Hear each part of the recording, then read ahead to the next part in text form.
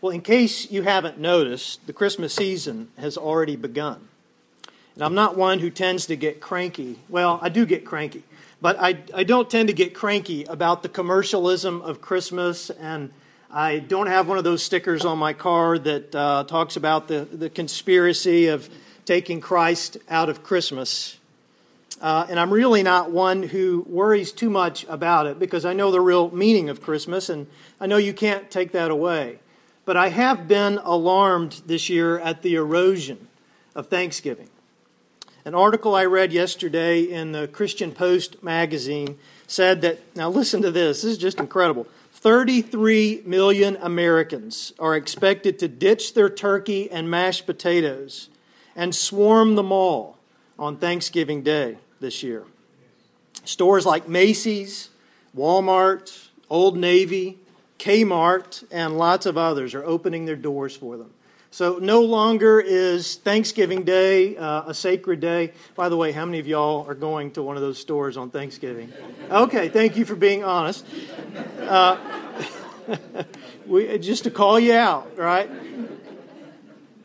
But we are directed by commercials and we're directed by media. It seems like we have completely surrendered our souls to commercialism. And it's all about what commercials and media are telling us about the kinds of things that we need to buy.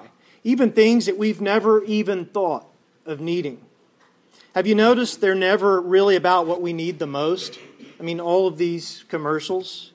Better relationships, not so much out there, other than I did see a commercial the other day for single farmers. Have you seen that one? Single farmers or lonelyfarmers.com. Maybe they're being pitched something about better relationships, but for the most part, that's not there. There's really nothing there about self-esteem or getting a better education or healthier food. A nose hair trimmer. That's something that most of us do need. Cleaner baseboards and new underwear. There's just not much out there about that. I mean, aren't those the things that we need the most? We can so easily be led astray by the things that don't end up fulfilling us. We think they do, and if people tell us that they do, then we want to try them out. We want to buy them and see if they actually do. But usually within maybe even minutes after the purchase, we recognize our souls are still empty. Our needs continue to go unmet. What we find here in our scripture today, in John chapter 6, 24 through 25, is a statement from Jesus about our greatest need in life. He makes the boldest of claims, although never sounds like a fast-talking pitchman that you might hear on cable TV. He just states it, plain and simple. The world is hungry, and He has the bread. Actually, He says that He is the bread, that He is the solution to what humankind needs the most. And as we hear these words today, what we can know is that our need today, as we sit right here in this room, our need is the same. We are hungry, and Jesus is still the bread. Now, I know with some of the pictures you're going to see, you're going to get even hungrier, and I apologize for that. But maybe it will remind you of a spiritual hunger as well. Jesus is still the bread, the one who fills us with what we need the most. To understand all of this talk about bread, we must remember how basic bread was to human existence back then. These days, with Atkins diets and all of the non-carbohydrate diets, bread has become an enemy, right? Although most of us, if we've ever been on that diet, we're never able to say no to bread for very long. But it is seen as being an enemy today. But back then, it was a key part of human existence. The people who heard these words from Jesus knew that bread equaled life. They recalled how their ancestors lived on it, on manna from heaven, with nothing else to keep them alive while wandering out in the desert. It was a temporary fix, though, as God didn't use preservatives. He provided it for them every day. In fact, He had to continue to provide it for them, and even as He did provide it, they belly ached about it, didn't they? They get tired of bread, but God would continue to give it. And Jesus He knew all about bread and its importance, mentioning it in the model prayer that Jesus taught the disciples and really gave as a model for us today. That give us this day our daily bread. Jesus also understood that their spiritual hunger was just like their physical hunger. It was a craving that nothing could satisfy. Nothing at all that they could ever try or do would satisfy the hunger within them. And it was something that they needed every day.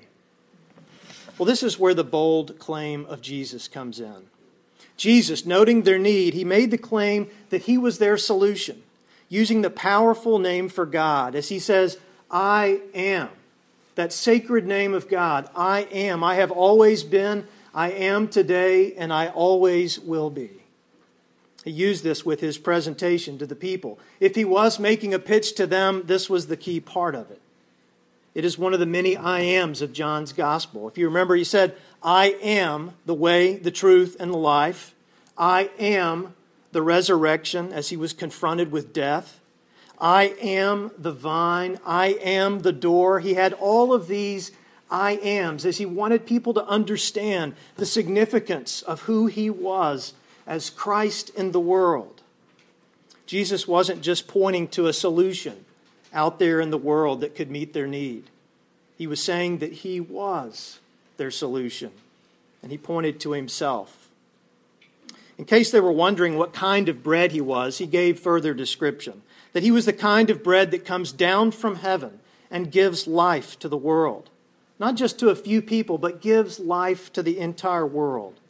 His life and way were a staple that would last a lifetime, that would go on for all of eternity. And when they received him, they would not have to search any longer, but they could find true fulfillment for their lives. Just as the crowd had previously been satisfied when he provided the 5 loaves and the 2 fish, which is the passage of Scripture right before this. Jesus had been there with such a hungry crowd, and there wasn't much in terms of resources. But Jesus had enough, and he took the bread and took the fish and multiplied it. And the description that Luke gives us is they were all satisfied. He met their need. I was talking with someone last week about her plans for Thanksgiving. And she planned to stay here in town, she said, having a quieter holiday with her husband, since some of her kids and grandkids would be out of town for it this year. And she wasn't sure if she would be baking much this year. It was just going to be a handful of people and maybe not worth doing all of that cooking. But she told me of her tradition of making bread for the Thanksgiving meal and how much time and work that she puts into it, worth every bit for those who gathered. It was a true labor of love. And I think about my mother's biscuits she would make called angel biscuits. And if we didn't have those, we complained. Thanksgiving couldn't happen unless she made them, even though it took like 6 hours to do it. The meal just wouldn't be the same without it. As we celebrate Thanksgiving this week, what we must know is that we have been given the gift of bread as well. It, rather than the turkey of life and all the things that we think are really important, it is really what matters the most. God has given his best labor of love. He has spent so much time and so much of his energy and so much of his power in providing us with true manna from heaven in Jesus Christ. He is what brings comfort to our souls. He is the staple that gives us strength. He is the sustenance of our existence. And it is his life that truly satisfies our lives and gives us hope and feeds us without limit. Our time of communion in just a moment is a reminder that we are all invited to receive the bread of life. That God doesn't hoard his bread in heaven, nor does he hide it from us here on earth. He doesn't have a special supply of it somewhere that's just going to run out. No, his bread is here, and it is ours for the asking. The greatest challenge, though, may be that we are too busy looking for something else that will fill us up. Rushing around for things that we don't need, rather than simply receiving the joy of the bread of life. Part of the joy of receiving this bread is in what it provides us. And we can take great times of thanksgiving for what God has done for us. But the other part is what it provides for others. And our work here at Volunteers of America is one of sharing the bread of life, especially with people in need every day. The staff and volunteers hold out this bread to at-risk children and youth. In fact, about 600 of them each week. To veterans without a home and in need of assistance. To adults who cannot stay at home. To the disabled and to people who need a vision of hope. What we offer to them is a ministry of service, and it's a bread service. What we serve to them is what is real and what is lasting. Gandhi wrote that there are people in the world so hungry that God cannot appear to them except in the form of bread. We are those people, and Jesus is our bread. As we gather around the table of communion, let us give thanks for what God has given, and let us take and eat. Let us pray. Our God, we give you thanks again for the things that you have done for us, for the way that you have given your labor of love to provide for us the very best of bread, something that will go on with us for all of eternity, something that gives us healing, gives us fulfillment, gives us love. Help us as we take bread and as we take the cup, that we will indeed remember what you have done for us. We pray this in Christ's name. Amen. Let's stand for our song, Give Thanks, and your hymnal is number 373.